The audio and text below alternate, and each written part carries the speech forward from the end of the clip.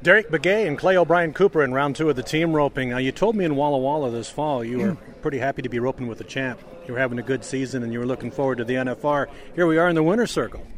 I know, yeah. It's been a great year. I mean, this is the first time I got to rope with the champ. I always wondered how we would do.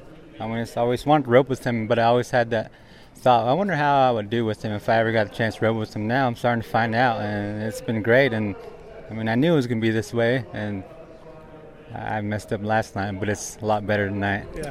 Clay, you've roped with a lot of partners. Tell me about this guy.